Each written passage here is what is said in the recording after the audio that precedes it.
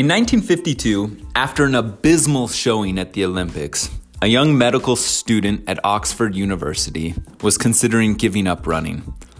What he did instead was to break a record that people thought was biologically impossible. Want to find out what he did? Join me. I'm Dr. Nathan Pallai. Welcome to Speed Tribe. I don't know if you've ever ran competitively, but it is misery. Some of you have done your fair share of shuttle runs and ladders and think it's utter nonsense, and you're not completely wrong. And that is what Roger Bannister was thinking at the end of 1952. But then he thought, what if I could do something that had never been done? Run a mile in less than 4 minutes. Up to this point, things like World War II, amateurism rules, and fixed mindset that thought that 4 minutes was perhaps the biological limit for a mile had kept people from this achievement. But he decided to believe that he could run a sub 4 minute mile. And then he got to work. Armed with this belief, Roger intensified his training, pushing his body regularly to the blackout, lung-heaving absolute misery that can be track running.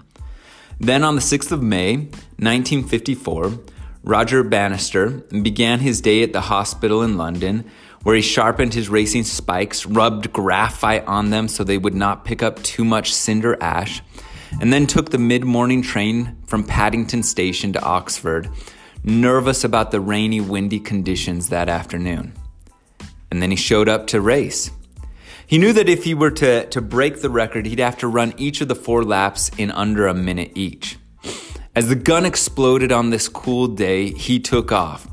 And sure enough, the first lap went well. He was successful. He ran it in 58 seconds, 2 seconds faster than he needed to. At the half-mile mark, 2 laps, he was at 1 minute 58, right on track. But then the third lap, this lap is just grueling. He fell off the pace. When he crossed the line after 3 laps, he was at 3:01. It didn't look like he was making it. He was gonna make it. So he dug deep and ran this final lap in less than a minute. In the black and white picture of him crossing the finish line, he has his head thrown back, gasping for air, heaving himself across the finish line. And he did it. 3 minutes, 59.4 seconds. And then once he broke it, a stream of people broke it. 1,400 men, including 12 high school students, have also broken this barrier.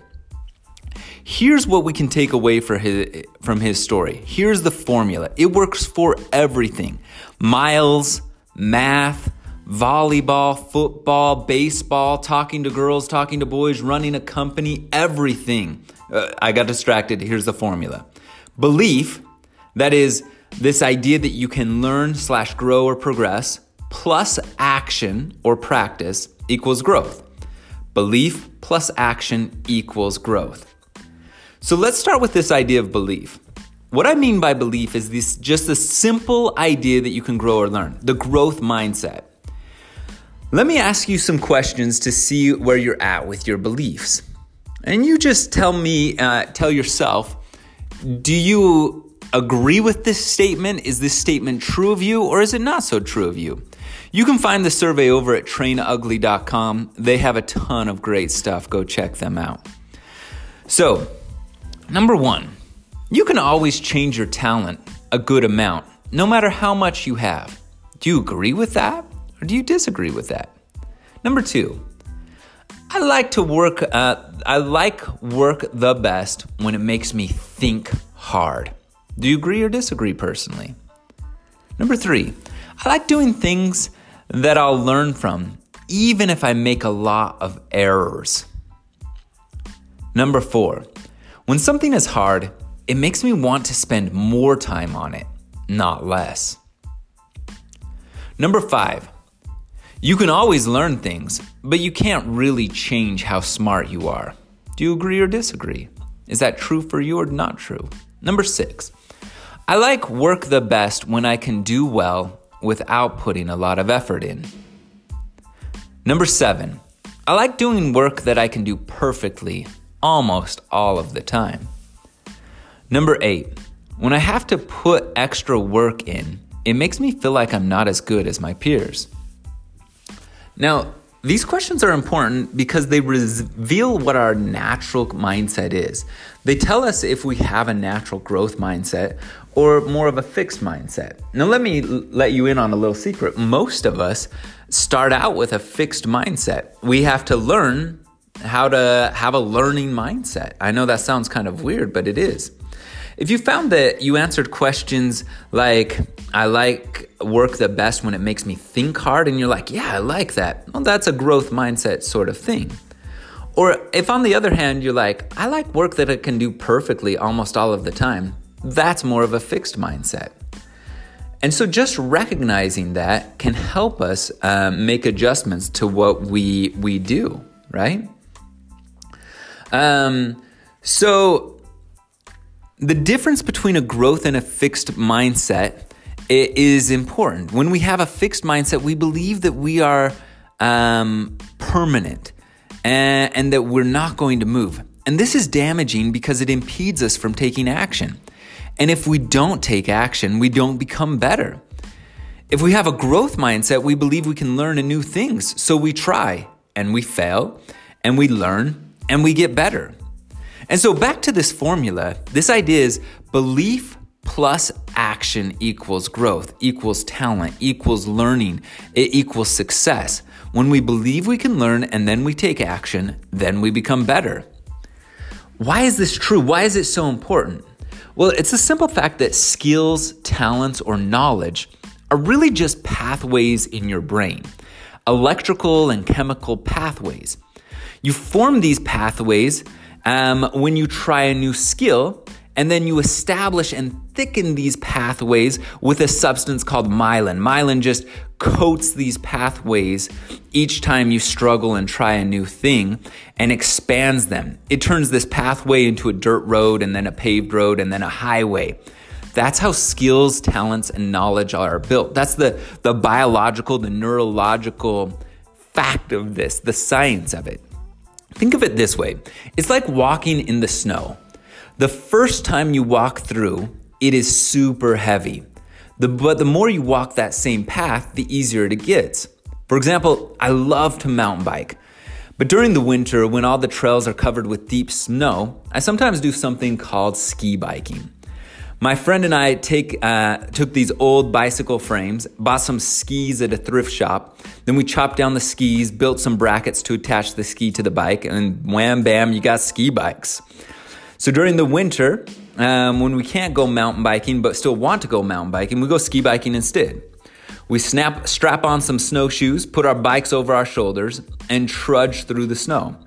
And really just slug through it. Trudge is really the only word to describe it. It is slow, laborious, and heavy. And at first, honestly, not worth it. The first ride we take is like riding one of those kiddie rides at the amusement park. It's like slower than a jog, like I could jog down the hill faster. But still kind of cool to go down through the mountains between trees as the powdery snow billows up. It's picturesque, but that's not why we go. We do not go for the first run. We go for the runs after that. Now that we have a path, it is easier to climb up. There is less snow to cling to your snowshoes, and the snow is compacted so you don't sink as much with every step. And then comes the downhill. It brings a smile to my face just thinking about it. You fly down, your skis skid, you lean into the turns, the snow sprays up in rooster tails. Oh, it's so fun, ski biking. Ski biking is way more fun with a path. The same with learning anything new. You have to stomp down a snow path in your mind. That's how you develop a talent, a skill, knowledge, any of it. And at first, let me make you a promise. It will be hard and you will kind of suck. You gotta know that. Sometimes you will really suck, but that is never really the point. The point is stomping down a path so you can kick up rooster tails. It's not a magic pill. It still takes time and patience, but the science is clear. At any age, in any ability, the brain is made up of pathways. Fire a pathway a lot, it builds a strong path. What fires together, wires together, are what neurologists say. Like a muscle needs struggle to grow, needs challenge to grow, the same with a mind. You have to work at it. You have to struggle. You have to move it forward. That's how you build new skills. And so you also have to work to maintain this growth mindset, this learning mindset. Some days you're going to have it and some days you won't. Some tasks you will have a growth mindset and some tasks you won't. But you can grow. Even if you're a slow learner, you can still get better.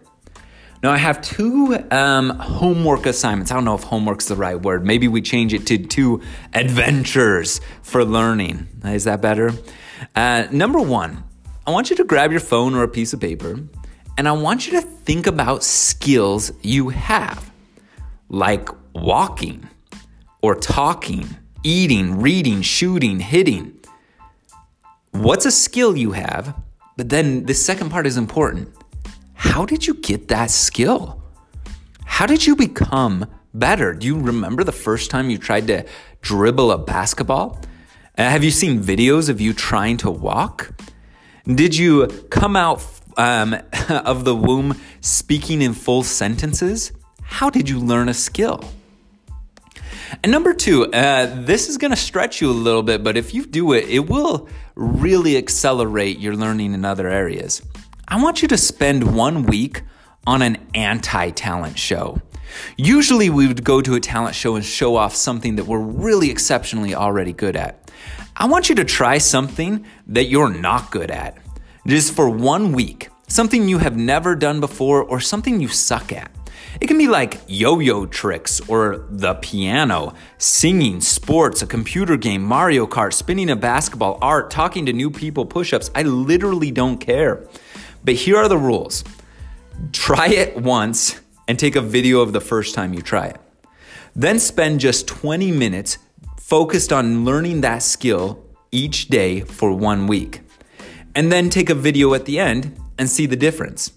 Chances are you'll still be pretty terrible, but you will be better. This will be proof that you can learn. And this translates to everything else you are trying to do. Got it? All right, that's all for today. Thanks for running with the tribe. Go out and learn, go out and grow, go out and live.